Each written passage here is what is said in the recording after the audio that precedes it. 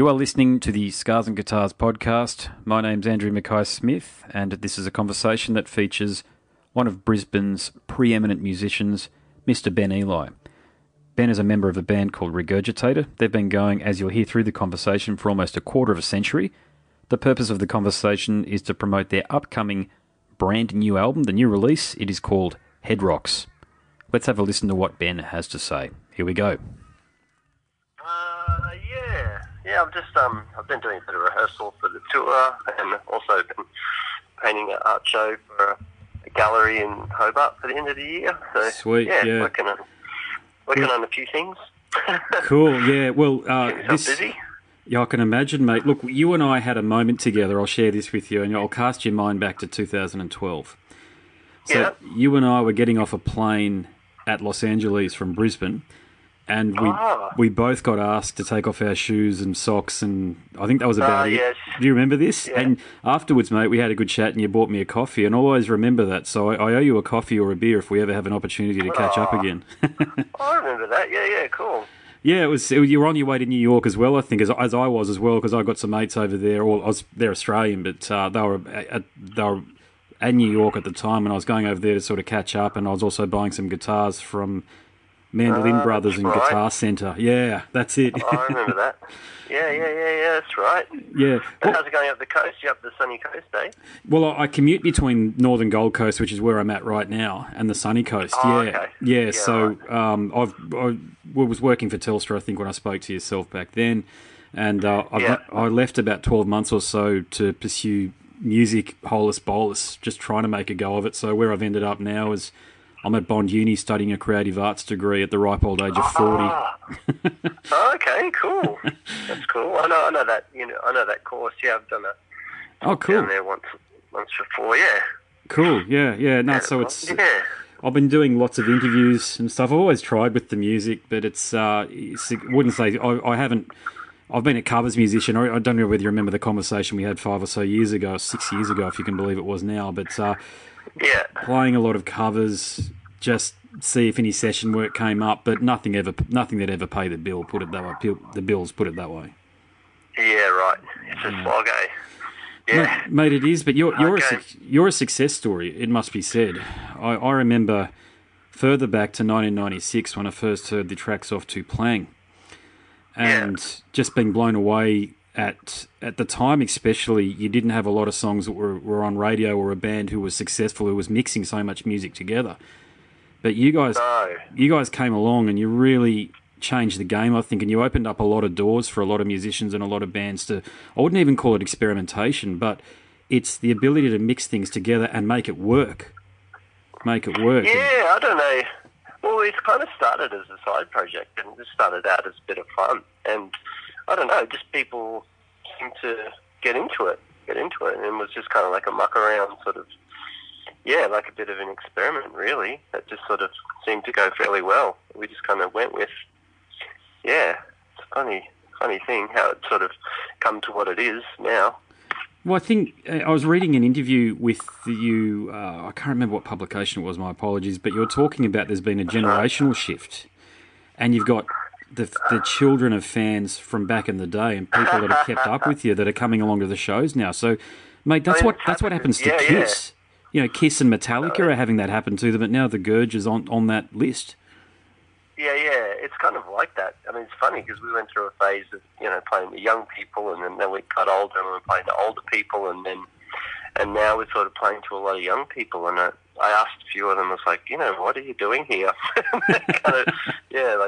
We used to listen to you with our parents when we were kids, and now we're old enough to see you play. So here we are, just turned 18, so I can come out to the club and stuff. So, yeah, it's pretty funny. And you've moved back to Brisbane, I understand, as well. Yeah, loving it. Great, yeah. It's changed a lot in the 20 or so years you've been out, hasn't it? It certainly has. Yeah, it's been really great being back. Actually, I'm really loving it. Yeah, really great people, a lot of really interesting artists, and great venues and places like Powerhouse and a lot of good music venues, and it's got great galleries and stuff. They used to have all that stuff. So I'm quite liking it. Yeah, it's interesting, isn't it? Because I long have felt probably being a little bit biased, but you guys are a part of this Powderfinger. There are so many wonderful bands, Scream Feeder, that have come from Brisbane, particularly at a time when there wasn't a lot of outlets for music to be played in Brisbane, and it was obviously very hard to play music live and keep an audience attractive and attracted to your music and going. But these days, there's just so many venues that are available. And I'm not for a moment... Yeah, I'm not suggesting that the music's any less than what it was when you guys were at your starting out or what have you, but it's just a lot easier nowadays, isn't it? There are a lot more outlets. Definitely. Yeah, it's a lot more.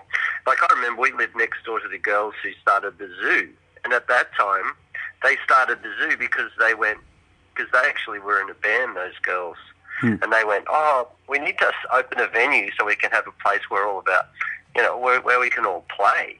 And that's kind of primarily why that venue opened. And, that kind of kicked off a big valley kind of scene, which was pretty great at the time. And when that started, it was like, oh, wow, finally we've got a place to play. It was really great.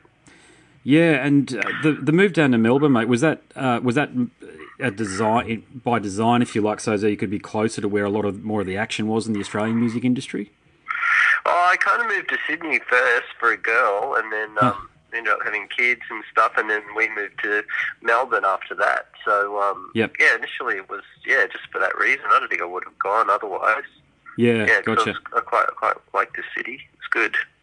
Yeah, I love the like valley. How it's really good. Yeah, I often say to people, I think Brisbane's a very gentle city compared to Sydney and Melbourne. And by that, of course, yeah. You know what I mean, don't you? In that I've taken drunk people home after gigs because I don't, and it's not just me that does that. I'm not trying to say that I'm better than anybody else by doing that, but you feel more comfortable doing that, knowing, to be honest, mate, that the person you're taking home isn't going to sort of wake up in some drunken stupor and try to stab you or something. And you just feel a greater sense of kinship in this city compared to, say, Sydney or Melbourne, in my view. I think so. I think Melbourne, I think, has got a very big, art scene. It's very supportive, but there's just so many artists, and I guess because there's so many, it does feel a little bit competitive due to that. But I don't feel like there's that competition here, which is really nice. It's kind of, everyone does feel fairly supportive. Indeed, yeah. So the new album, mate, I've had Paul sent me over a copy of it. So I've had a couple of listens to it. Awesome stuff. I'm not just saying that. I don't know how you guys, yourself and Quan, keep the creative juices as vital as what they actually are. So that'll be my first question about the new album, mate, is it's a cracker. So thanks. How have you guys managed to keep going as strongly as you are? Well, it was kind of really thrown together. We've been a bit busy, actually. We probably should have spent more time on it.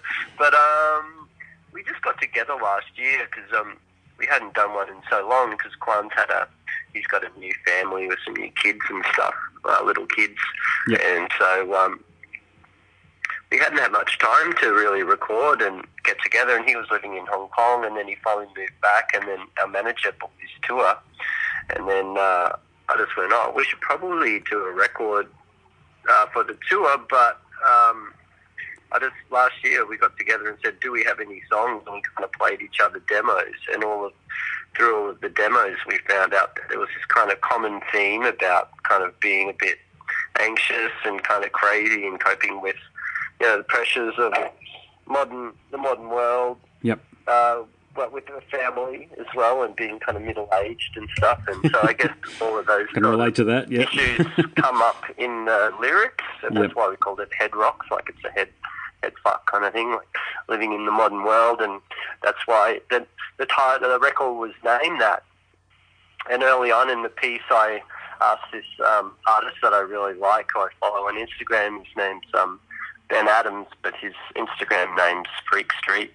And I said, you reckon you could do an album cover? And then he kind of designed this real crazy, mutant kind of Japanese 50s horror kind of fluoro album cover. It was really great, but also really crazy. And we loved it. So it kind of, then the album cover ended up influencing the songs and the mixes and stuff. So we tried to make the songs as strange as we could suit the cover. Yes. That's never happened before, but that was so the art inspired the music. Yeah, cool. And the art, it kind of did a little bit there. Yeah. The artwork, I've actually got a copy of it. Paul sent it across, and it reminds me a lot of those T-shirts we used to buy as kids. You know, the brand Bad Billies. It reminds me of the graphic associated with that. In a good way, I'm saying that. It's a bit of nostalgia attached to it for me. But yeah, it's very detailed, and it's the sort of thing that'll look wicked on a T-shirt. Yeah, it's really detailed and it's pretty crazy looking, huh? It's cool. So you got some shows coming up. You got a lot of shows coming up nationally as well. We're doing a tour. Yeah. What's that like these days? With you mentioned the commitments with family, and how do you guys? It gets really tricky actually. It's kind of hard because I guess with family and kids and stuff, we kind of go to bed a bit earlier. So the whole thing of staying up late to do a gig is, I don't know. It's kind of a bit challenging. But I guess once we get going on the tour and get rolling, it should be fine. But just the first couple of nights, it should be a bit tricky. Yeah. Are you bringing you've obviously still got Pete as your drummer, is that correct? Yeah, he's great. Yeah, he's good. He actually, did you hear that song that he sang on the record? Did you hear that one? I've listened to it only twice, so I'm yet to tell me which song it is actually, and I'll make a note of it. It's a weird kind of hard. You wouldn't miss it. It's a really strange one. Okay, no, song number 6, got it. Yeah. That's he sang on that. So I kind of feel like that's the best song on the record. It's so out there. I didn't know he sang. There you go. Well, you do. Listen to it. It's not really singing, but it's right there. You go. It's definitely something. It's good. Yeah. Bit of a tangent question for you. I remember when you guys did the Band in a Bubble, I think it was called, back in the day for Channel V or MTV, one of the two. Yep, Channel V, yep. And you had Jabber in there with you, if I recall correctly. So I'm drawing on a 15-year-old memory or so. But are you guys still mates to this day, or was that one of those experiences where you're in such close quarters? Yeah, we see him. He was always kind of a friend of mine. Yeah. And my partner at the time was working with him, and I was kind of pretty close to him, pretty friends with him. Yep. Yeah, I think he struggled. I don't think he really wanted to be in there. I don't think he had a great time being in the bubble. But yeah, that was a treat. Definitely an experience. I think you were one of the first bands to do that, really. I was Googling not that long ago just to see if anybody else had done a similar concept in Times Square or something, but I couldn't find any, and I'm sure somebody's done something similar, but you were pioneers in that way as well. Yeah.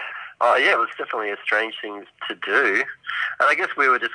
that kind of idea stemmed back from when we did...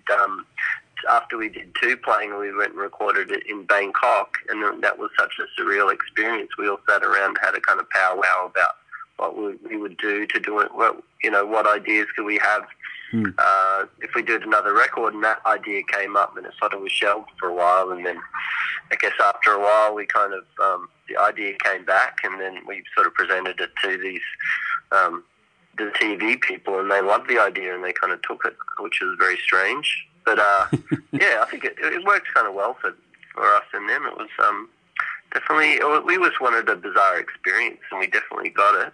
Mm-hmm. Yeah, it was fascinating watching, actually. And there is a lot of visual copy out there of you guys. So have you thought about doing a bit of a visual history of the band and including something like that in the DVD box set or something that could be streamed? We're talking about doing something like that for our 25th anniversary next year. Okay. Because that's our 25th, so we're talking about hopefully doing something special for that. Yeah, we haven't sort of got around to organising it properly, but yeah, we may do something. Sweet, yeah. Look, your videos have always been very engaging, particularly around the 2-playing era and a lot of the graphics, the computer-generated graphics that you were using around Unit. Yeah, that was kind of fun at the time. Yeah, well, it's all still there on YouTube for people to have a look at, and you've always put a lot of effort into every aspect of the band, which I think fans really appreciate. Yeah, well, I think we kind of worked out fairly early on that we kind of control freaks. We kind of were getting people to make stuff and do artwork and stuff, and then we kind of didn't feel that it suited the band, so we ended up, a lot of the time we just take control and do everything ourselves, mostly, unless we find people that we really like Ben, who did the album cover and stuff. Yeah. Yeah, gotcha. Yeah. Yeah. Here's an interesting question for you then, because you mentioned it's a quarter of a century, mate. That's unbelievable, really, that you've had a successful career in the music biz, producing the music that you have that's gained such a positive fan response and also wonderful critical response. But what's the strangest thing that's happened to you in all of that time? Oh, there's been a lot of strange things. We've had the strangest thing. Oh, God, there's been so many.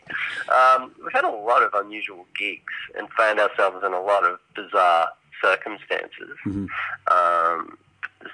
The ultimately strangest thing we found, I think touring in Japan was pretty out there. I mean, we found ourselves in a hotel room with this naked old lady kind of yelling at us, and we didn't know what was wrong with her. It was at this punk venue, and I think she might have been mentally ill, and she busted into our hotel room and was yelling at our manager about something, and we ended up running away into the night and not having anywhere to stay because this naked old lady chased us out of the hotel room. We don't know why, what happened there. That was definitely strange. I could put that. Yeah, that's pretty full on, yeah.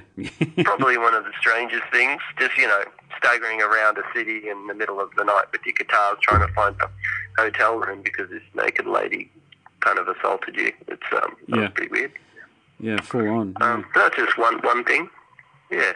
What gives you the greatest sense of pride in your accomplishments through your career as well? I think we always toured Japan, and we'd always loved the country. And when we finally got to play at Fuji Rock Festival in 2002, that felt like something we'd been working kind of by ourselves for a long time. And when it finally happened, we just, I don't know, it felt like a real accomplishment. Great. And we had a really good gig, and I don't know. Yeah, it was like a dream of ours, and when we finally got to do that, that was a big thrill, yeah. Hmm.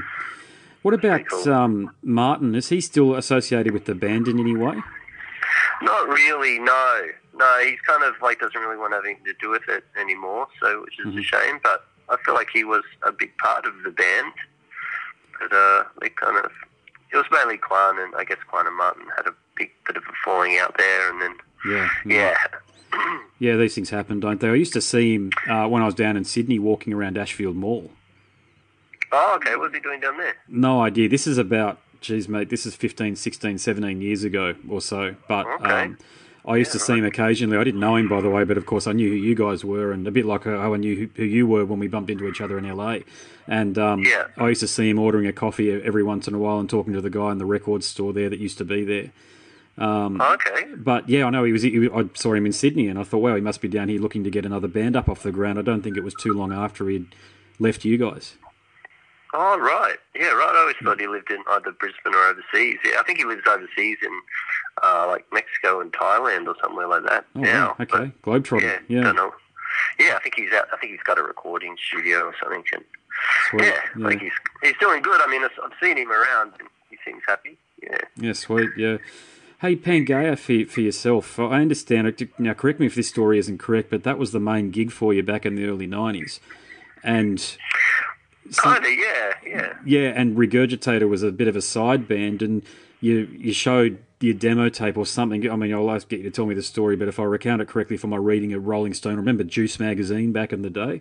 I think I remember reading it in there, and one of the executives heard Regurgitator and said, we're not going to sign Pangaea now, we're actually going to sign Regurgitator. Is that story correct? Or it is, yeah. So there you go. Kind of, it was a bit shocking for me because having to deal with it, I guess, but that's kind of what happened, yeah.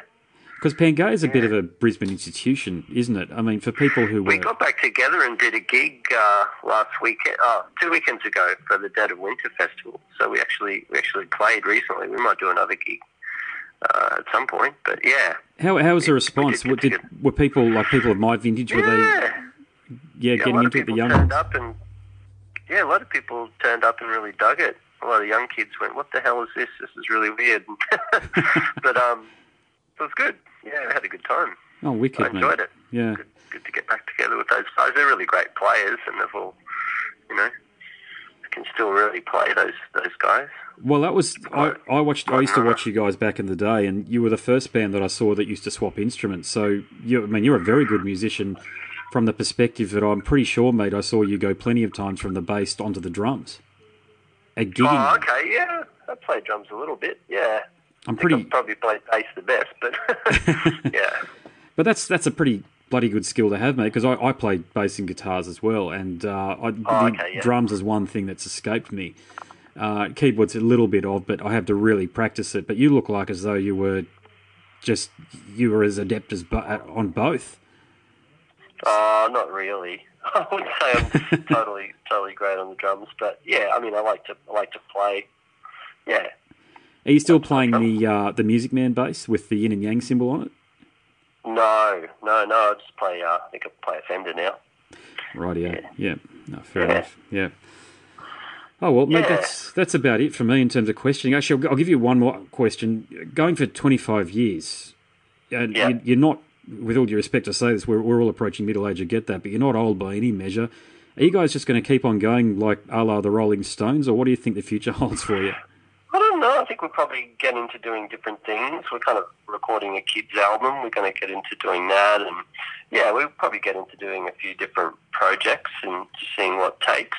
I don't know how long we'll play for, but as long as it feels good, and we all get along really well. So in the foreseeable future, I guess we'll keep playing just because, I don't know, we enjoy it. Yeah, great to hear. Yeah. You are listening to the Scars and Guitars podcast. My name's Andrew Mackay-Smith, and that was my conversation with Ben Eli from the band Regurgitator. Thank you so much for listening.